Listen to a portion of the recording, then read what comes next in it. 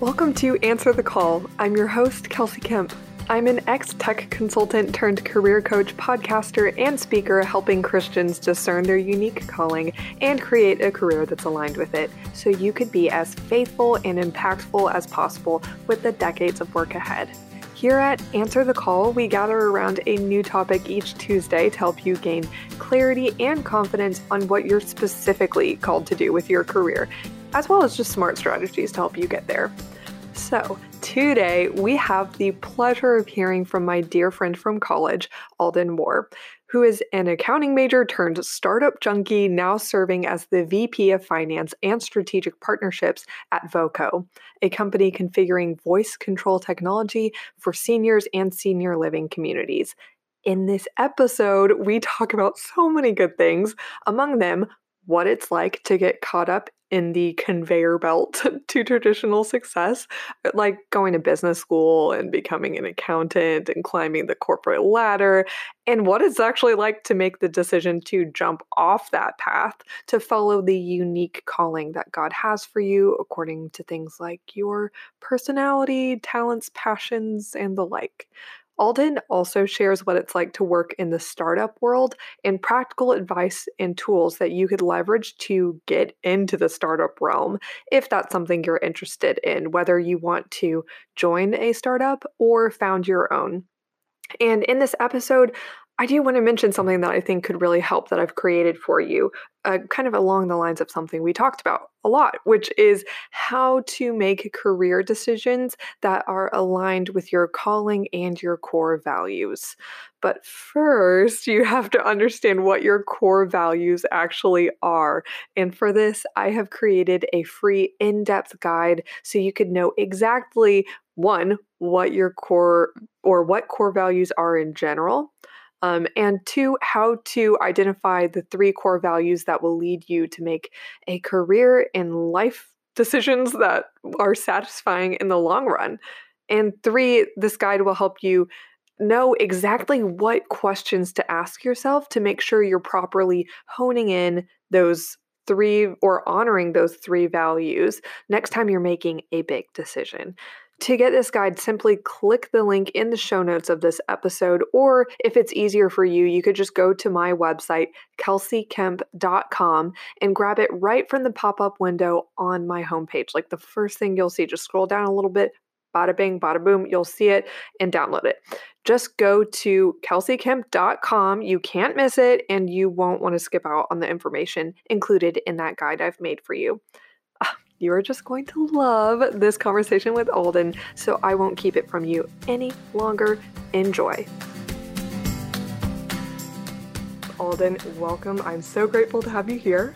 Welcome to the show. Thank you. Excited to be here. Yes. Okay. I just want to get right into it because your story is super fascinating, and I've loved just observing where you've taken your career after college, just getting right into the startup world. And I feel like you always have a million ideas going and actually making good on them. So really, really excited to get into that. But first, if that wasn't just like a little bit of intrigue, can you just give us a little context? Like, who are you? Where are you at? What you up to in life right now? Sure. So right now I'm working with a small team doing a little tech startup. It's called Voco. We reprogram and configure voice controlled technology like Amazon Alexa, Google Home, those kinds of things for seniors and senior living communities.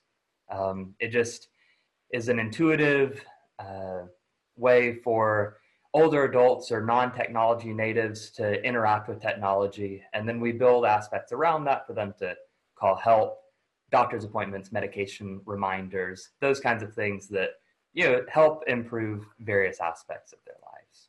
That is so cool. Okay, I can't help but think of all the commercials I saw growing up for Life Alert.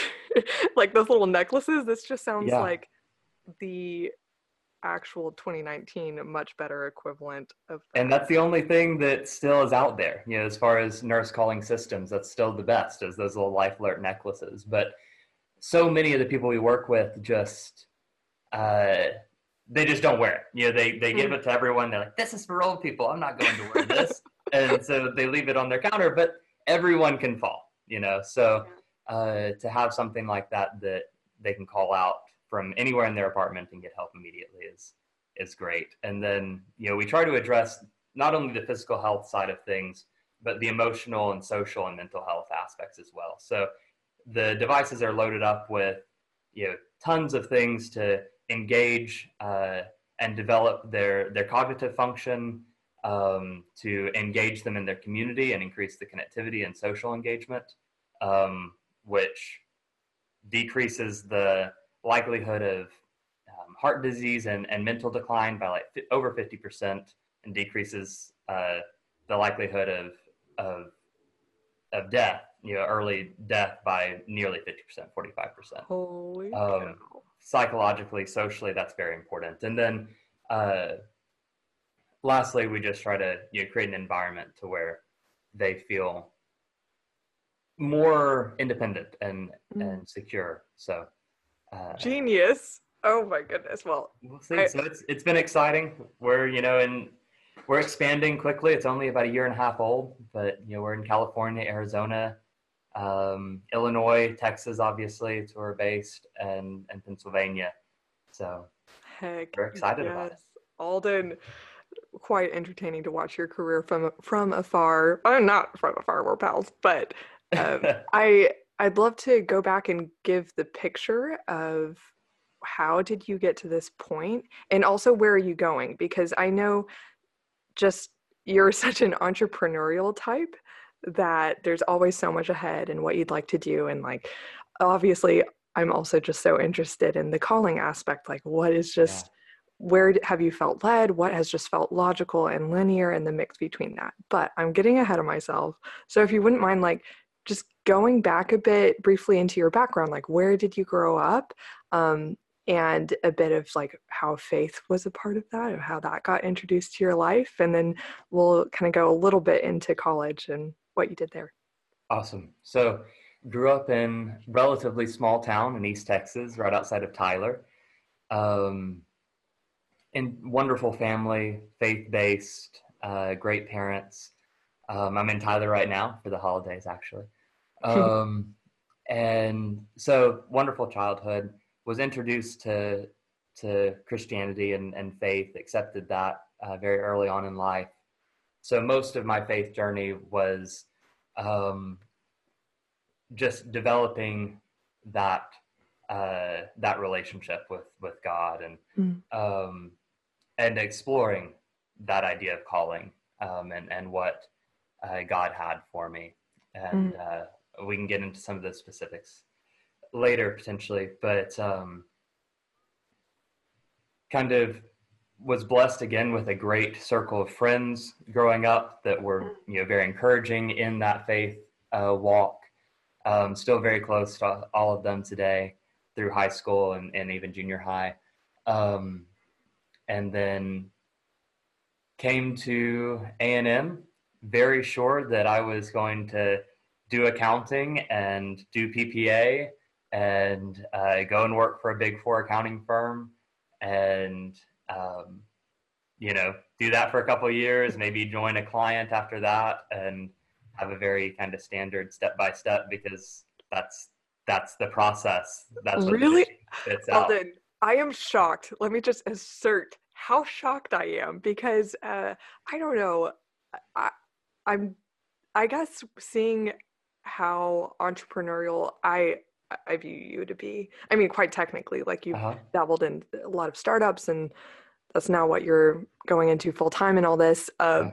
I never pictured you as the type that just was like, I'm just gonna go to good old Texas A&M and I'm gonna major in accounting and just do all the kind of like be on the conveyor belt to success. Well, and it just there was so much cognitive dissonance that whole time too, because of kind of what you were talking about. And I knew, I think deep down that wasn't what I was called to, or that wasn't my passion or fulfilling, but it was just, through my life, I had developed through high school or whatever, I had been very successful by following the path, by jumping through the right hoops and doing the right, quote unquote, right things. And so you're really disincentivized to try anything else, so I would have a life crisis every year, somewhere around late March, early April, probably. It was pretty well scheduled. Where I would just like, what am I doing with my life? Like, I always would give the analogy of feeling like I was on the train, like, and I knew where the destination was. I knew where it was going, but I knew I didn't want to go to that destination. I knew that wasn't what I felt called to, but I didn't know when to jump off, you know? Mm-hmm. Yes, I remember you using that exact analogy when we were seniors and our group of friends were kind of getting together and having somewhat of a sober chat of like, wow, we're about to graduate. What are we doing? And Yeah. many of us did pick that, like, we're on the train, we're just playing the game, jumping through the hoops that are expected, and we'll see where it leads, knowing where it leads. And like maybe not really feeling aligned with that truly. But I remember you teetering on that decision. Do I jump off now? Mm-hmm. Like I think that you knew you had to eventually. So I'm interested. Maybe I'm jumping ahead and interrupting you, but anyway, that's just kind of a special memory of like, that's definitely something that you thought about and we talked about at that time. And through that experience and through some of the experiences after that, I think God revealed to me a little bit that it's like, Alden, you're being a little melodramatic about this whole train thing. and it was a good thing, because I'd used that analogy with so many people, and that was really how I was thinking about that decision. But eventually he was like, this train in your mind is entirely made up. Your destiny is not being defined by the circumstances or the pressures around you. You're not in a train, you're in a car. Like you don't have to make this heroic jump and leap into fate. Like you have a steering wheel. You can turn when you want to turn. You can change directions when you want to change directions. You are in control of your future, if you take the wheel and make those decisions. And so the ultimate transition for me from I'm going to go Big Four and go along the probably early promotion partner route and do that thing to where I am today, which is nearly 180 degrees opposite from that.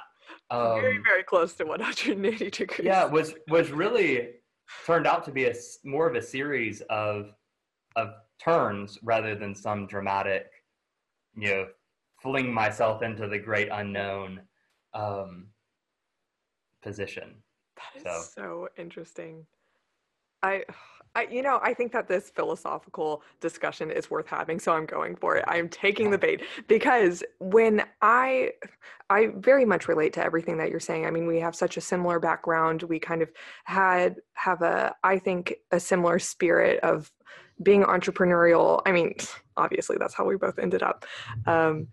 And always having all these ideas and kind of dreams of what we want to do with that, but being intrigued and incentivized to take the carrot down the conveyor belt or on the train and whatever. But when I finally did, I actually did really relate to the train analogy. And it only started feeling like, I guess, to this image that you painted, like I was driving the car once I made the first big leap. Because it's like when I decided to quit my corporate job after the standard 2 years, and I did my minimums. Like I did the business major and I did the internships and the consulting and all this stuff. I felt like I was so deep in making decisions according to the framework that I needed a huge paradigm shift. And then after that, once I proved to myself it was worth ripping myself out of that life that was not meant to be mine, that it took a big unrooting, basically. And then I started to feel like, okay, actually every day I get to make these decisions, which also being self-employed, that's very much how the life goes. So like, wow, okay, I'm in control of everything. But anyway, I don't know. That's interesting that No doubt that the further you go down that path, the harder it gets to tear yourself away. It's easiest to, I think, grab hold of that wheel and start commanding your own destiny in some ways, or aligning your actual path to what you feel called to. It's easiest in high school, and then slightly harder than that, but fairly easy in college. And then, it just gets progressively harder. But that doesn't mean that later down the road, it's just as valuable, obviously, and definitely should do it. But it's not a decision to be put off. I talk to so many people who feel an entrepreneurial drive or a passion. So many students, mainly, and adults, and career people, who say, well, I love that. I really feel that's my passion. That's my calling. But I'm going to go and I'm going to build a nice financial base so that it won't be as dramatic. I'm going to get some experience, etc. And I'm like, okay, yeah, that's nice. In my head, I'm thinking, you're not going to do it. Like, you're never going to make the jump because it's only going to get harder. Wow. Yeah. And obviously you can. Obviously you did, and a lot of people do. But it's never easier than right now to make that transition into what you feel called to. Oh, yes, good point. I'm just thinking of, I don't remember where I heard this, but I heard, I don't know, this saying that the first best day to plant a tree was 20 years ago, and the second best day is today. Exactly. I think that's how it goes. Right. But can you talk us through that season where you shifted from like the conveyor belt, like you were majoring in accounting, doing all the check mark down the list things for like traditional success, and you decided to transition into like doing something that was more according to your nature and your calling, which is more entrepreneurial? Right. So it started probably with doing an internship with a Big Four accounting firm, doing management strategy consulting. I mean, just straight down that path. The same company. Same company. Same company. And great company. Nothing against them. I actually loved my internship. I had a great time.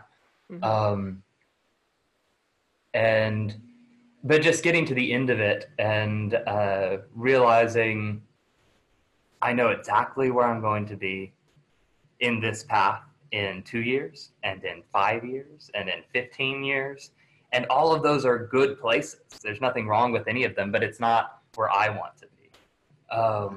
And it's not, what I feel like what I was made for, what I feel called to maybe. And so just began exploring other opportunities more actively.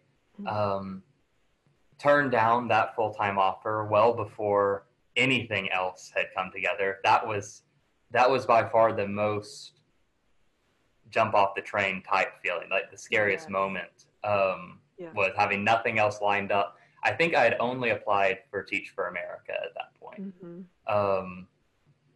which was a fairly long shot anyway.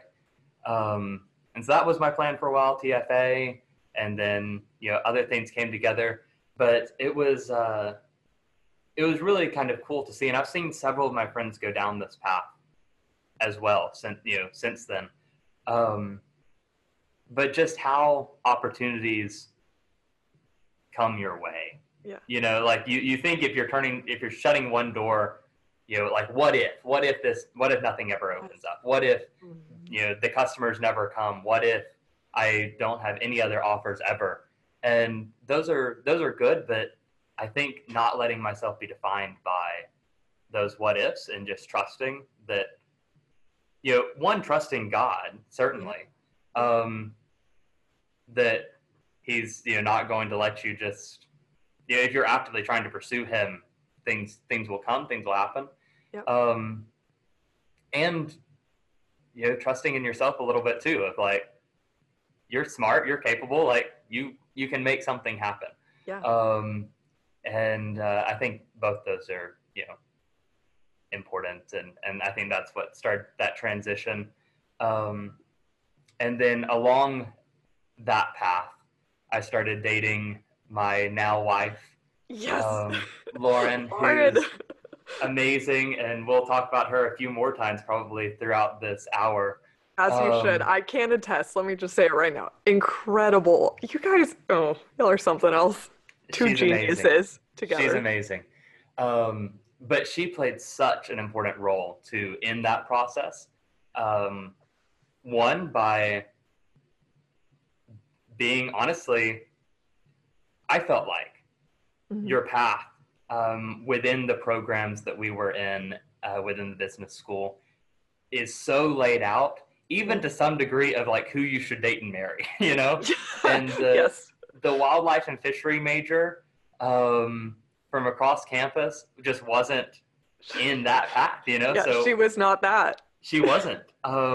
She's amazing and brilliant and beautiful, but not the prescribed, you know, fellows person. So like the professional, that kind of sounds weird, but like if anybody doesn't know what Fellows is, it's like a professional development program that we are a part of, like Fellows. Of course she wouldn't be a fellow.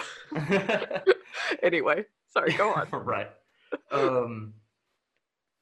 So anyway, even taking that step of like, I'm going to date the person that I love. But then her being engaged in my life, and having such an amazing grounding on what her calling is, and passion to pursue that, and for others to pursue theirs, and just total lack of care of anything else. What people think about her or what she's doing, money, career prestige, none of that. Like, I've never met someone who cares about it less. Just really freed me to pursue some of those things. And so then I got an offer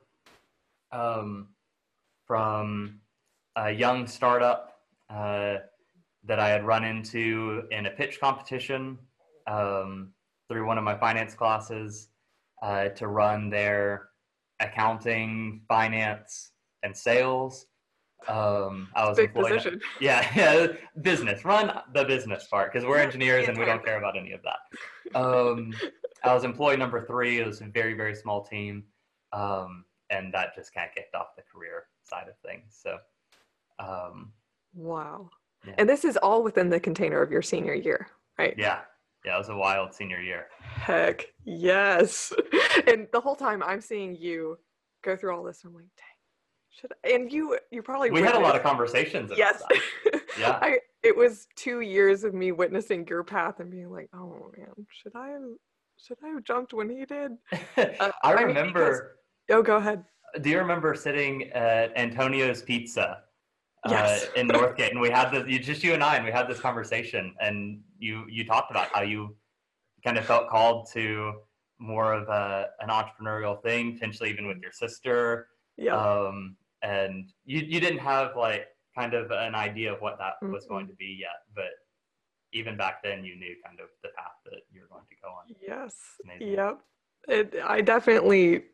It's funny how vehemently I ended up defending my stance as like going down the conveyor belt, doing the traditional things and like the checkmark successful career, which like the cognitive dissonance, as you said, was like at an all-time high, because I've never been about that ever since I was a little kid. So just really interesting. So I kind of think how you described Lauren to you and inspiring you to be more authentic and follow your calling rather than just the logical path. I think your influence in my life was kind of chipping away at that for the 2 years it took for me to finally catch up. But anyway, enough about me, more about you. So how did things continue to play out once you graduated and you're now in the startup world full time, and you starting as employee number 3? How did that end up? Wasn't it like employee, I don't know, 50 or 100 or something? Yeah, so it was a roller coaster. My whole career has been a roller coaster. Yeah. Ups and downs. It's been awesome though. Wildly entertaining for me and everyone who just likes watching it. Yes. But yeah, came on employee number 3. We barely even had an idea of a product, certainly no real product yet. Over 2 years of working with that organization, the company just really exploded. Fairly international recognition, 50-something employees. We went through a major merger at the end of that 2 years and led into a big fundraising round, which I had the opportunity to help out with, which was a lot of fun. So that was an amazing experience. Very, very Silicon Valley startup-esque. We're flying all over the country, these private jets and meeting with investors. Meanwhile, wildly unprofitable, losing tons of money. But the potential is there. So that was fun, and got to experience that whole side of a startup living. And rapidly growing team. It was very exciting, and wonderful people, which was a blessing to work with. After that merger, though, with all mergers, companies just change a lot, and so that just provided a good opportunity for several of us to move on to something else. After that, I was kind of recruited in to help some people start a commodity hedge fund. Sure. Okay. How old were you at this point? 23, I think. Great.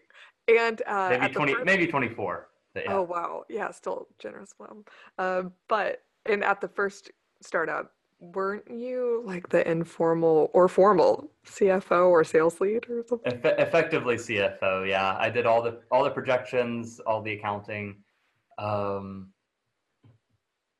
the all the analysis and FP&A, developed pricing for all of the products, that kind of thing, which was cool. I joked that I should have given at least a quarter of my salary to Google, because everything that I did was just how to write a business plan. Everything was just self-taught. But you totally can't. You think you're just wildly underqualified for something, but you can figure it out if you're thrown into it. Exactly. Let that be a lesson to us all. I even read this book recently, Everything is Figure-Outable by Marie Forleo. I think that I really just could have read the title and been like, oh yeah, true.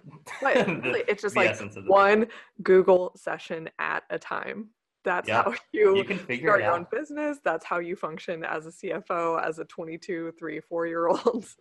Oh, I don't know. Crazy. But okay. You are now at this hedge fund. At this hedge fund, this work turned out to be more that downhill, like stomach churning part of the roller coaster.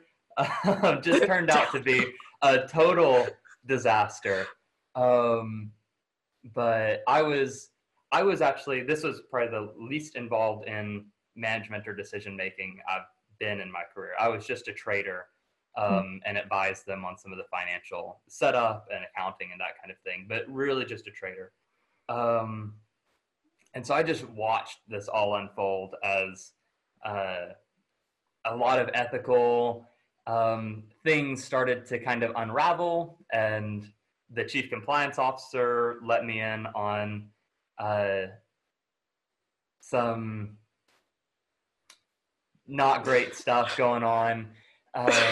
By upper management, in upper management's feud with the investor of the organization, but expressed that the culture was such that he felt as though the chief compliance officer felt as though he couldn't say anything or do anything, which is fair. It was a very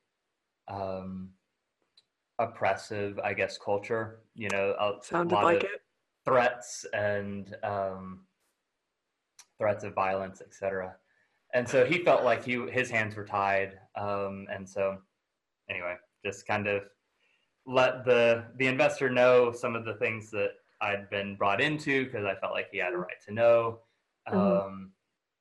And that ended about a week and a half after that conversation with the investor. Yes. as one might predict after sharing some of those things. So that ended, but in wonderful timing, as God's things tend to be. Right as my co-founders of Voco, the company I'm with now, needed someone else to step in and help guide through kind of a transitionary period. So they had been running Voco for just around a year at that point, and so I was able to come in and join this team. And they're friends from Ascentium, the first company, and that's been just a wonderful experience. Wow. Okay. We have some things to unpack in all of that. I'm curious, just from a high level view, what did you learn that I guess, along the phase, each phase of going from, you're now, I guess, in your third startup. What was the progression of learning what you wanted more of and what you wanted less of? Like, what did you feel really affirmed? Like, oh, this was a good choice and this is really like what I'm meant to be doing. And like, oh, okay, I'm changing my path because of this now. Yes.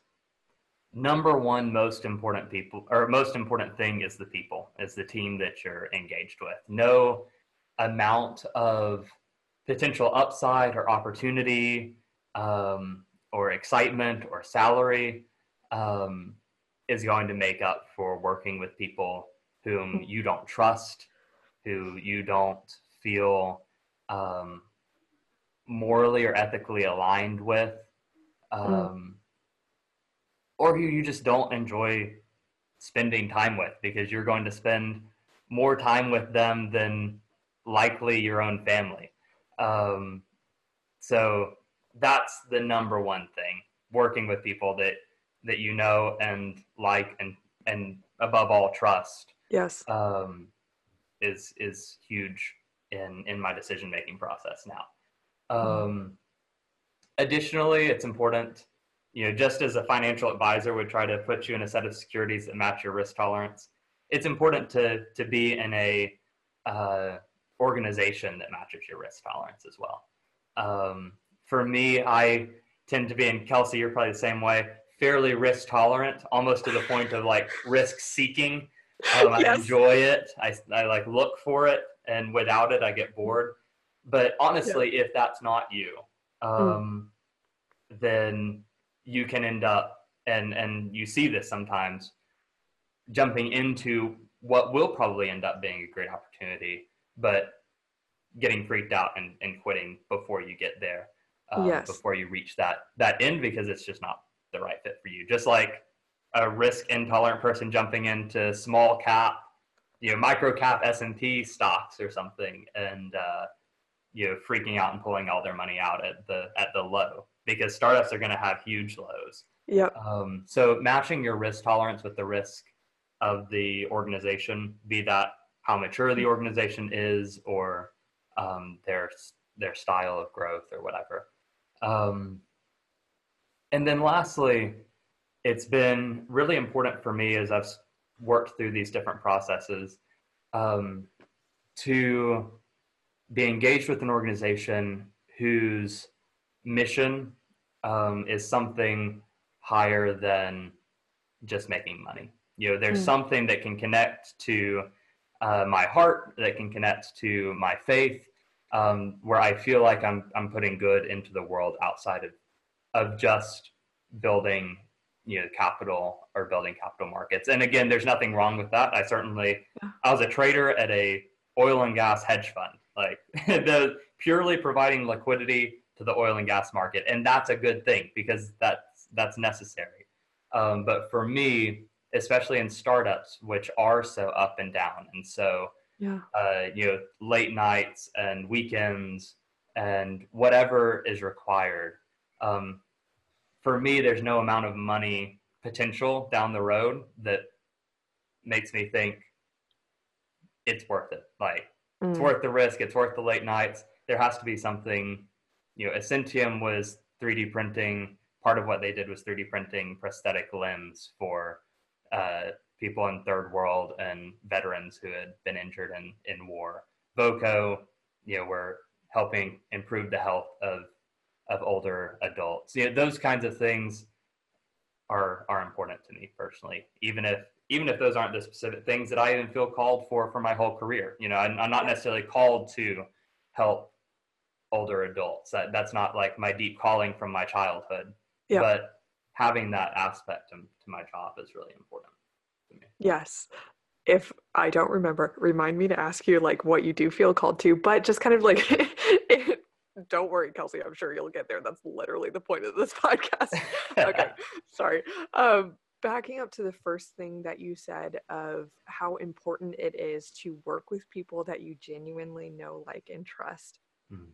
That kind of pulled me back to an earlier point that you mentioned of being willing to say no and trust that God will provide another option, and not just like God will care for you, but also trust in the abilities and intelligence he has equipped you with and entrusted you with to go create another opportunity. So I think that there has to be not just like an awareness of it's very important to me to work with people that I know, like, and trust, but a willingness to make good on that, as you have, by being willing to say no to things that might be good on all other fronts.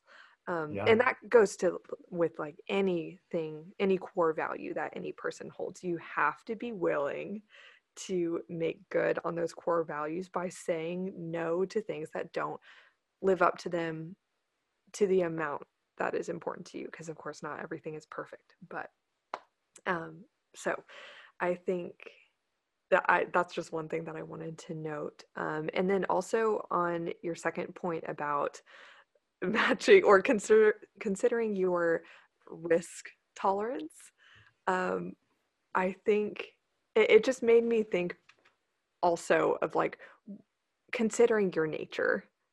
If you are someone that's like the no risk, no fun, which is literally a family motto of mine, like I think that we just have to be willing also to say no to things that are like just realizing you're not going to be happy saying yes to all the security and things that other people value.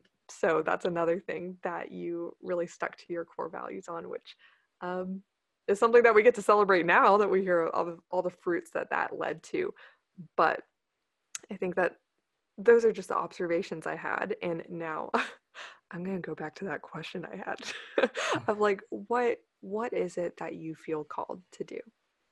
Absolutely. So that's a great question. From a very early on, actually, probably, I don't know how old exactly, but young, I felt called to, and it's to a specific verse that I read then, but effectively care for the poor, feed the hungry, give water to the thirsty, clothe, the needy, the naked.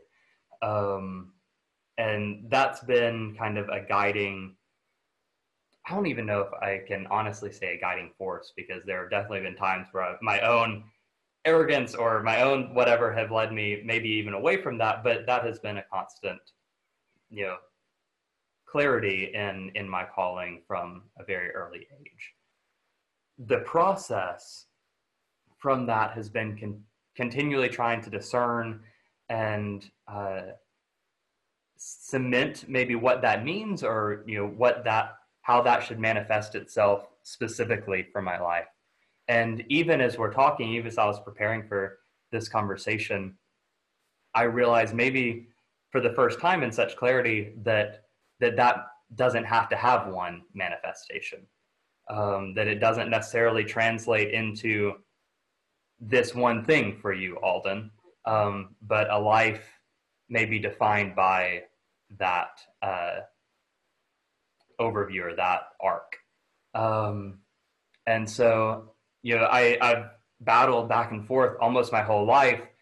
Is this, in the old parable or the old story of the monk and the merchant, am I called to be the monk? Am I called to full-time, starting a homeless shelter or a nonprofit and growing that and building that?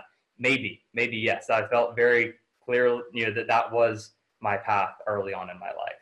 And part of the reason that I chose accounting and that kind of thing was actually to go in that direction. I Into had worked ministry? into ministry, yeah. Wow. I had worked, with Habitat for Humanity.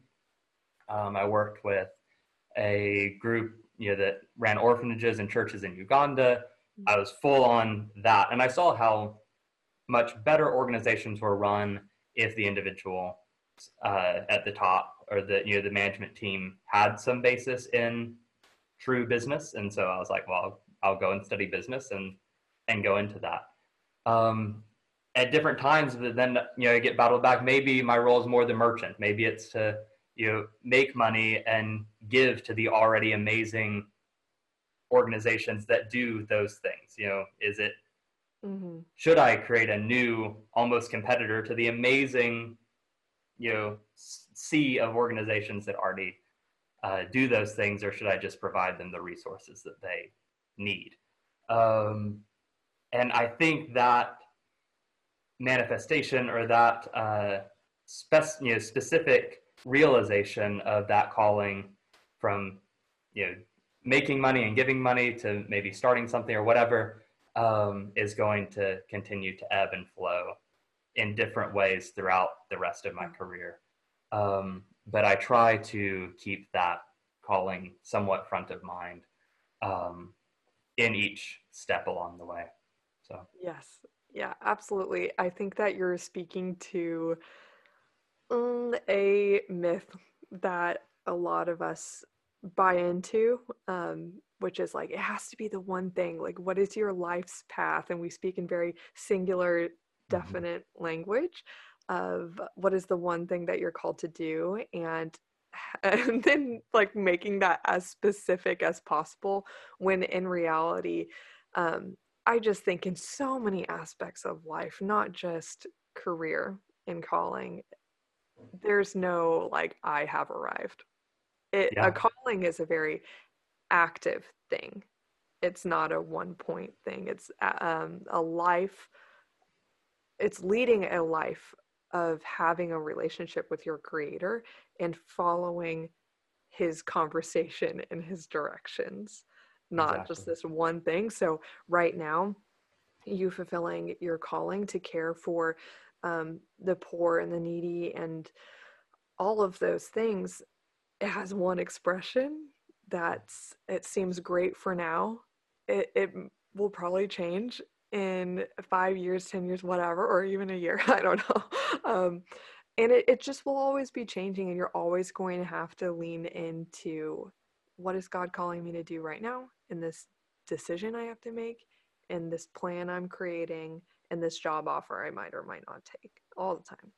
Exactly. I That think makes about First Thessalonians so much when I think about my own calling or God's will for my life, or when people are asking about that. How do I know the will for my life?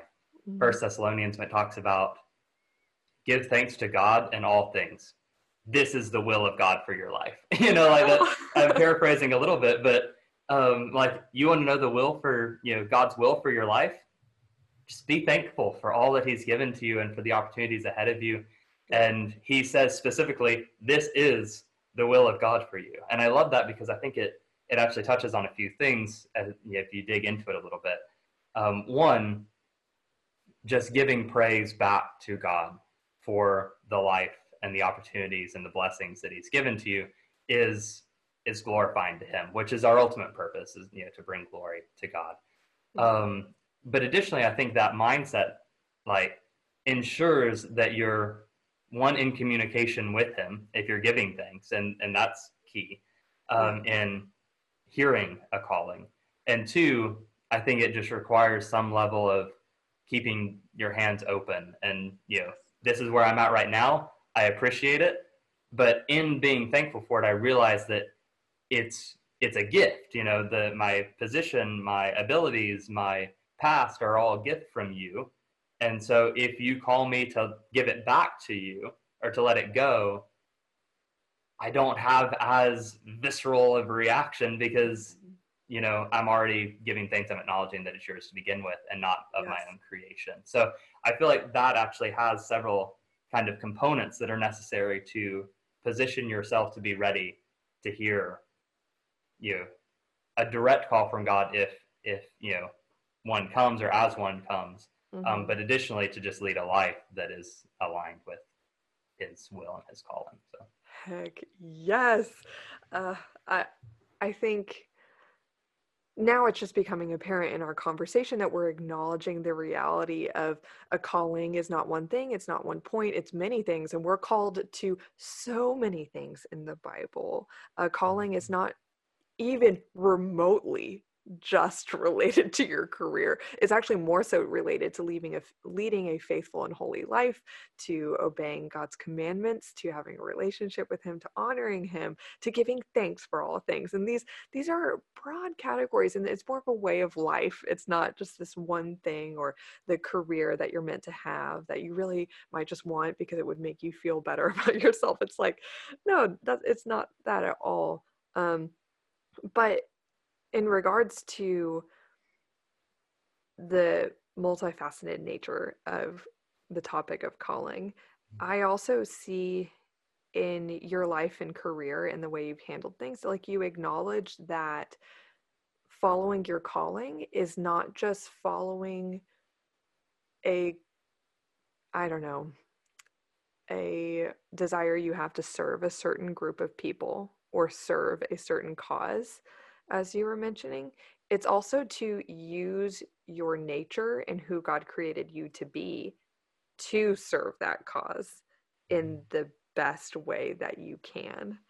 Because if we aren't acknowledging that, of course, our younger selves would just kind of probably think of things stereotypically. Oh, I need to go into ministry. I need to just share the gospel to these certain groups of people. And that is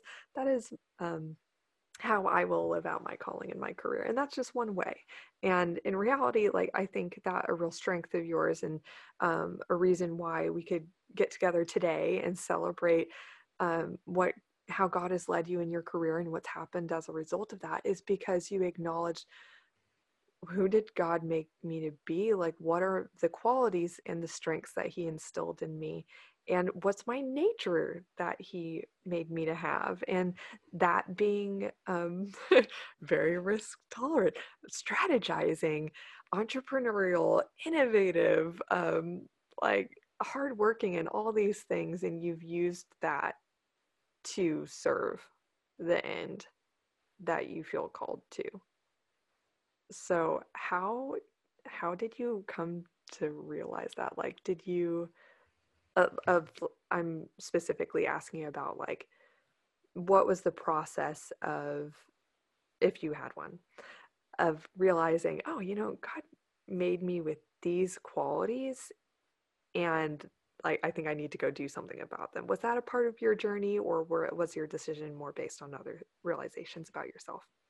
I'm sure that was a part, and I think the process for me, unfortunately, was probably a lot of trial and a lot of error along the way. But I think you're exactly right when it seems almost negligent to some degree to understand your passions and your interests and your strengths, and then ignore all of them to follow the first instinct, or maybe the first or most clear iteration of what you feel called to. All of those things were put into your life, by God. Mm-hmm. And so, not saying that God will never use someone who, in a way that doesn't align with what they feel strong in. Scripture certainly has times and stories of people being called well out of their strengths. Mm-hmm. But it is certainly that God puts experiences into your life and interests and passions into your life that guide you to the path that he has for you. So I do think that it's important to acknowledge those and understand kind of how that's led. And I think so much, I've been so fortunate, so blessed to have both family, friends like you, and experiences throughout some of those really pivotal times that have helped remind me of that and, put focus on that, whether it be conversations, late at night through senior year, or even, classes within the business school or whatever that help you hone in on some of that. And that does require a degree of reflection, and just time. That's something on a quick side note, I don't often give myself enough time to think about things. I feel, thoughts should be immediate or instantaneous, and they're just not. Like, deep things or complex things do require actually scheduled time to, to really digest them or think through them. And your values, your interests, your skill set, your gifting, are all things that you have to dig into to really identify and see if that aligns with where you're at and where you're headed. Mm-hmm. Yeah. I'm curious, just for the people listening to be able to, I guess honestly, they might start to get glimmers of seeing themselves in you and wonder like, oh man, I really admire his career. How might I get into that? I'd love to first ask you, like, to say, like, how would you describe your strengths and your qualities that make you a fit for the career that you now have? And then kind of secondfold, I would love to transition into just some quick advice, if you have any, I'm sure you do, for someone who might be interested in getting into the startup world.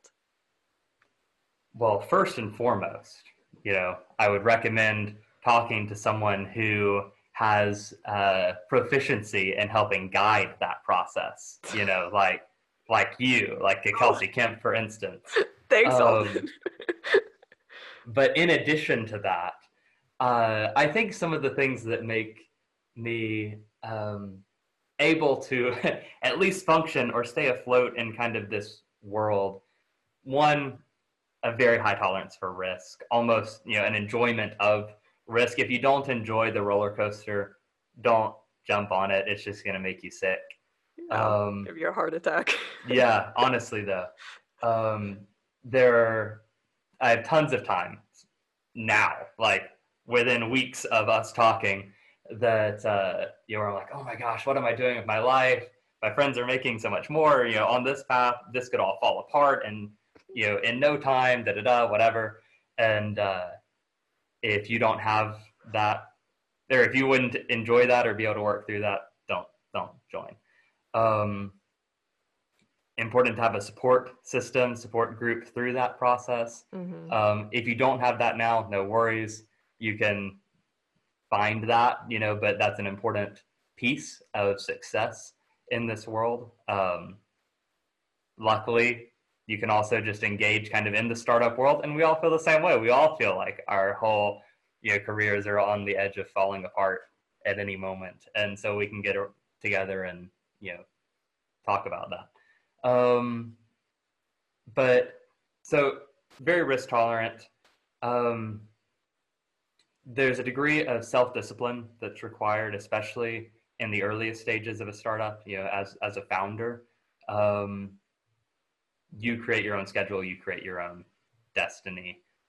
So having to really wake up, get to work, and get what you need to get done is very important. And then lastly, just the ability to problem solve and innovate through the myriad of problems that you get hit with all the time is important.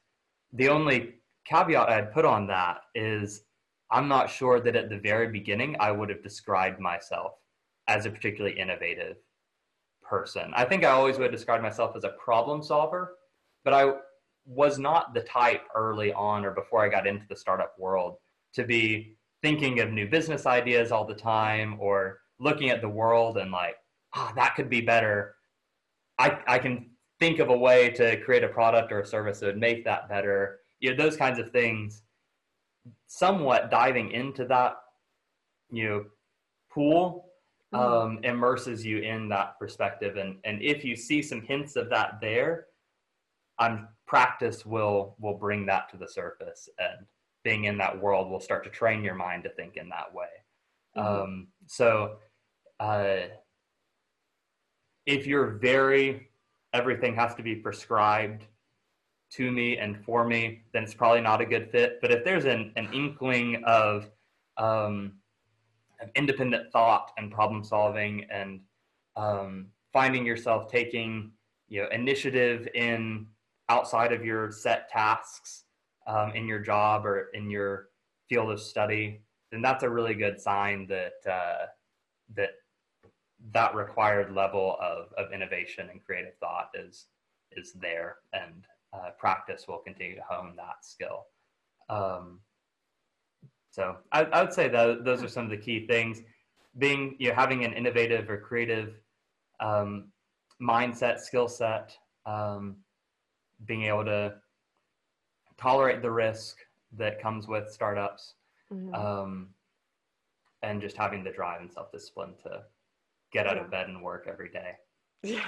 Outside of that, you can pretty much Google everything. Yeah. That makes sense. So for all of the kind of obvious hardships that come along with startups, what makes you love it and continue to come back for more? So there's something odd about startup founders where some of that thing that you like are the hardships. The thing that requires the risk tolerance is also what I love. But in addition to that, I love the fact that I do truly feel like I'm driving a car now instead of being dragged along some train. I love the fact that to some degree, I get to kind of shape what my future looks like. If I make a sale, then that's one more customer, one more flow of resources into my organization, and getting to shape even the daily aspects of my life. If for instance, we had several health scares over the fall with some of Lauren's family. And so they live in Arkansas, and we got to spend, probably 3 or 4 weeks in Arkansas, just being with them, being in the hospital, helping that recovery process. And that meant a ton for us as a family. So to be able to just work from Arkansas for a while if we needed to, or take some of those outside of the norm vacation times, has been really, that flexibility, I guess, in your career is really valuable to me. And then just the adrenaline and excitement of building something, building an organization.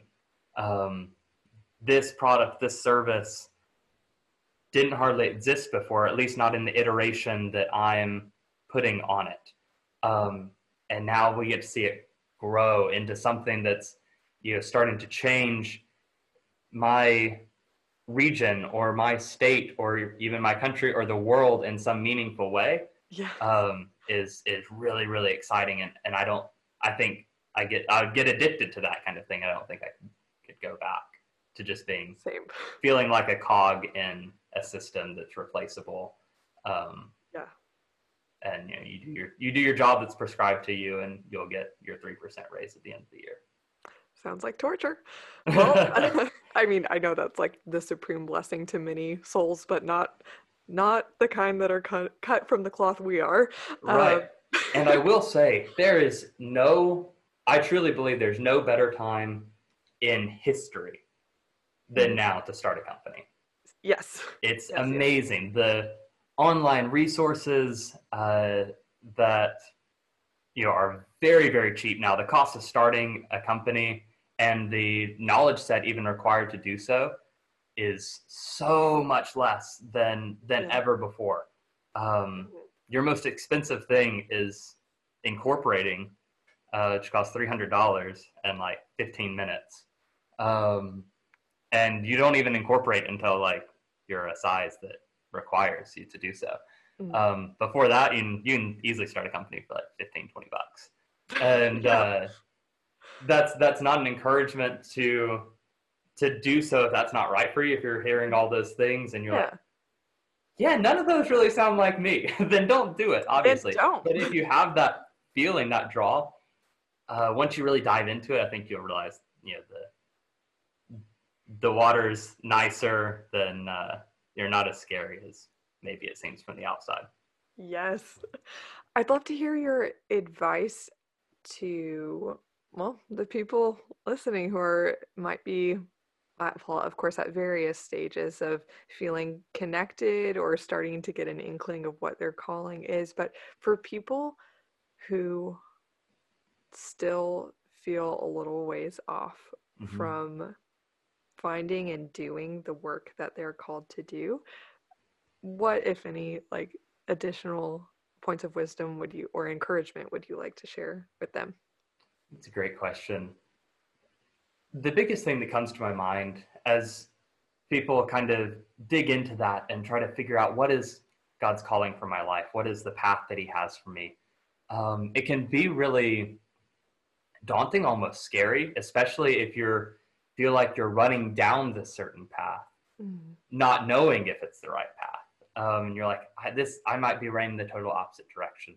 My encouragement there would be, if you're living a life that's connected to God and you're engaging with him and in that relationship, engaging with scripture and having these thoughts, having these questions, listening to this podcast, trying to discern that calling for your life and living in accordance with that, thankful for the blessings that he's put in your life, like we talked about before. God's too big and you're too small to like mess it up, to accidentally like just ruin the plan that God had for your life. He is designing and the architect of each twist and turn and unexpected thing that pops into your life, and you are not strong enough, big enough, whatever, to screw that plan up. And so that's I guess my encouragement is that if you're trying to follow the will of God in your life and you're trying to discern that calling, he's going to lead you along. He's going to lead you along that path, and you're not going to accidentally fall off of it and go into some like the desert for 40 years.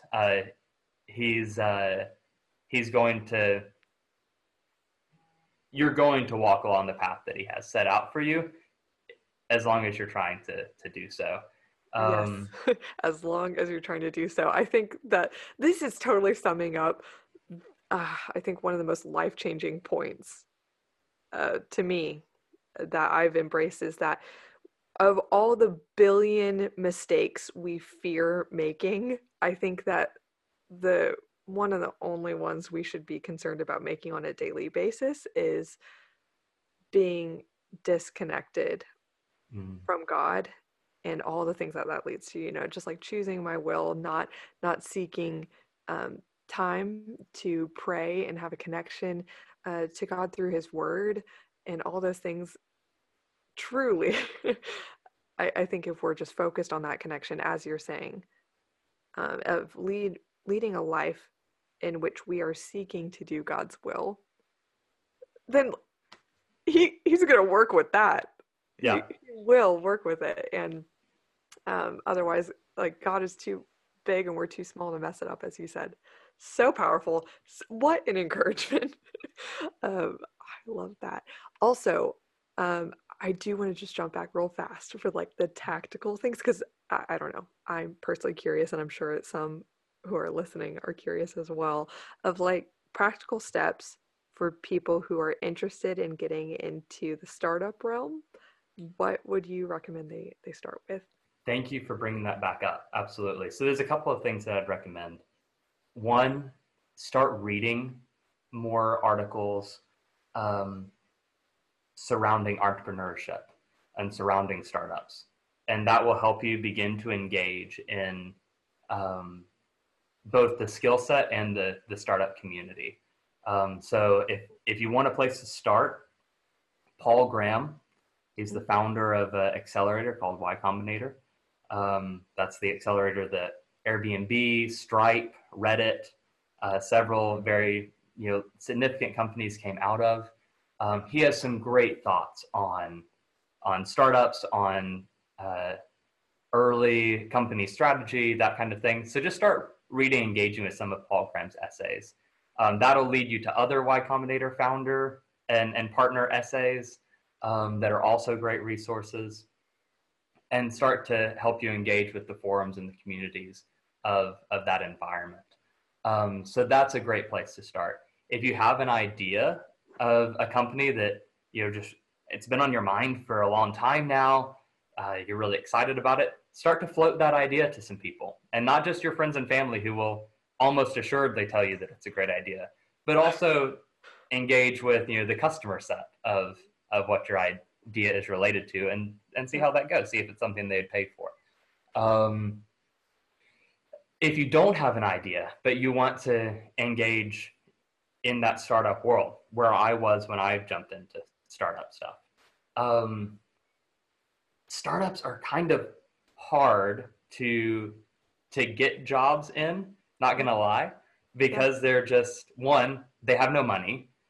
So they are hesitant to hire people, and two, they have no money. So they can't really pay for traditional job postings. The places to look, though, are a place called AngelList. AngelList is a great online resource it's for companies to raise money on, but it's turned into almost a job board as well. So check those out. Those companies are also kind of vetted a little bit. So, there's a little bit higher likelihood of success with those companies. So check out AngelList, and check out any local incubators or accelerators near you. Almost every major city, major town has some incubators, some accelerators. For this purpose, those are basically the same thing. See if there are ways where, even on a volunteer basis, maybe you can engage with those organizations, and that'll help you engage with some of the more promising startups in your area who have just raised some money, who are growing quickly, and who might be wanting to hire. Gold. Oh, you should have included step number 4. Just move to Austin, and I don't know, because I feel like you could just throw a rock and hit someone in a startup. There's something to be said for moving to a startup hub too, no doubt. San Fran, Austin, something like that. But mostly Austin does make it, but mainly the best. It does make it easier to engage with that community, no doubt. Yeah, definitely. I feel like just even at my church, there's a couple startup founders, incubator founders, VCs. It's so crazy. But awesome. Anyway. One more thing I would recommend. Y Combinator has something called Startup School. It's a online thing. Everyone gets accepted into it. It's just an online course, really, totally free. And has a great mixture of really great lessons to help you evaluate your startup ideas, learn how to pitch to investors, those kinds of things, as well as weekly sessions where you'll engage with between 4 and 8 other startup founders, usually in your area, all for free. What? And then you actually, at the end of it, have a chance to win a free $10,000 grant from Y Combinator by applying to actual Y Combinator. It's really just a big lead magnet for the incubator Y Combinator. That's amazing. But Voco has gone through that twice. We won that grant once. Amazing. Would highly recommend the program. even if you're at the very earliest stages of an idea.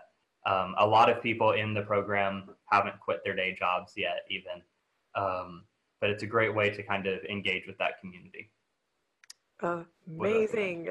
Thank you so much for all of that practical, tactical tips, which, I love the existential, you know me, I love the philosophical, but it's always great when we can mix in the high level and the low level. So for anyone interested in getting into startups, if you relate to kind of the nature that Alden and I relate to having, then I'm sure that they will find so much helpful and good stuff in the resources you mentioned and in the encouragement and advice that you shared. So I want to thank you from the bottom of my heart for sharing this time with me, sharing your advice with the listeners, well, and me. I'm totally learning from this. So thank you so much, Alden, for being here. Thank you, Kelsey. It was a pleasure. Wasn't that incredible? I can personally attest to how insightful, wise, and encouraging Alden is. And today I'm just so grateful that y'all got to share in that. Don't forget to grab the free in-depth guide and workbook I created for you to help you define your core values and actually leverage them to make career and life decisions that will be satisfying in the long run. You could download it through the link in the show notes of this episode, or if it's easier, through the pop-up on the homepage of my website, kelseykemp.com. I hope that this guide and this podcast will move mountains for you as you seek clarity in pursuit of leading a career that God has actually called you to. So one free, easy way that you could help your girl out, as well as bless others by getting the word out there about this podcast, is by a few things. Just quick, easy, simple. One, the first is subscribing to the show wherever you love to listen, whether that's iTunes, Spotify, Google Play, whatever it is, like we're everywhere. So you never miss out on an episode and you could just get it right to your phone the second it's published each Tuesday. And the second way that you can support this show is by just with one finger, one movement, just tap the stars at the bottom of the podcast page to leave a rating. Just these two clicks, one, subscribing, and two, leaving a rating by tapping the stars, is huge in helping the listening platforms that you enjoy let them know that this show exists and that you care about it and that others should know it exists too. The third way that you could support the show is by leaving a review. This is so simple, just like the first two steps. It's just leaving a few quick words about what this show means to you, why you enjoy it, why you would recommend it, and how it's helped. So easy. And I would love to personally thank you and give you a shout out if you choose to do that. Just leave your Instagram handle or your LinkedIn page if you want to connect there, and I'd be happy to do that. The last way is screenshot as you're listening and share it and tag me on it on Instagram or LinkedIn. I don't know about you, but my friends and I are always on the hunt for good podcasts. So if you think that this should be considered among the list of good podcasts that you enjoy, then let your friends know about it and share it with them on Instagram so that they know about the impactful interviews and lessons I share each week to help you and your friends find and follow your calling so you could lead an impactful and fulfilling career. That is all. I appreciate you so much, and I'm so grateful and honored that you're here. So that is all, friends. I will see you next week. Bye.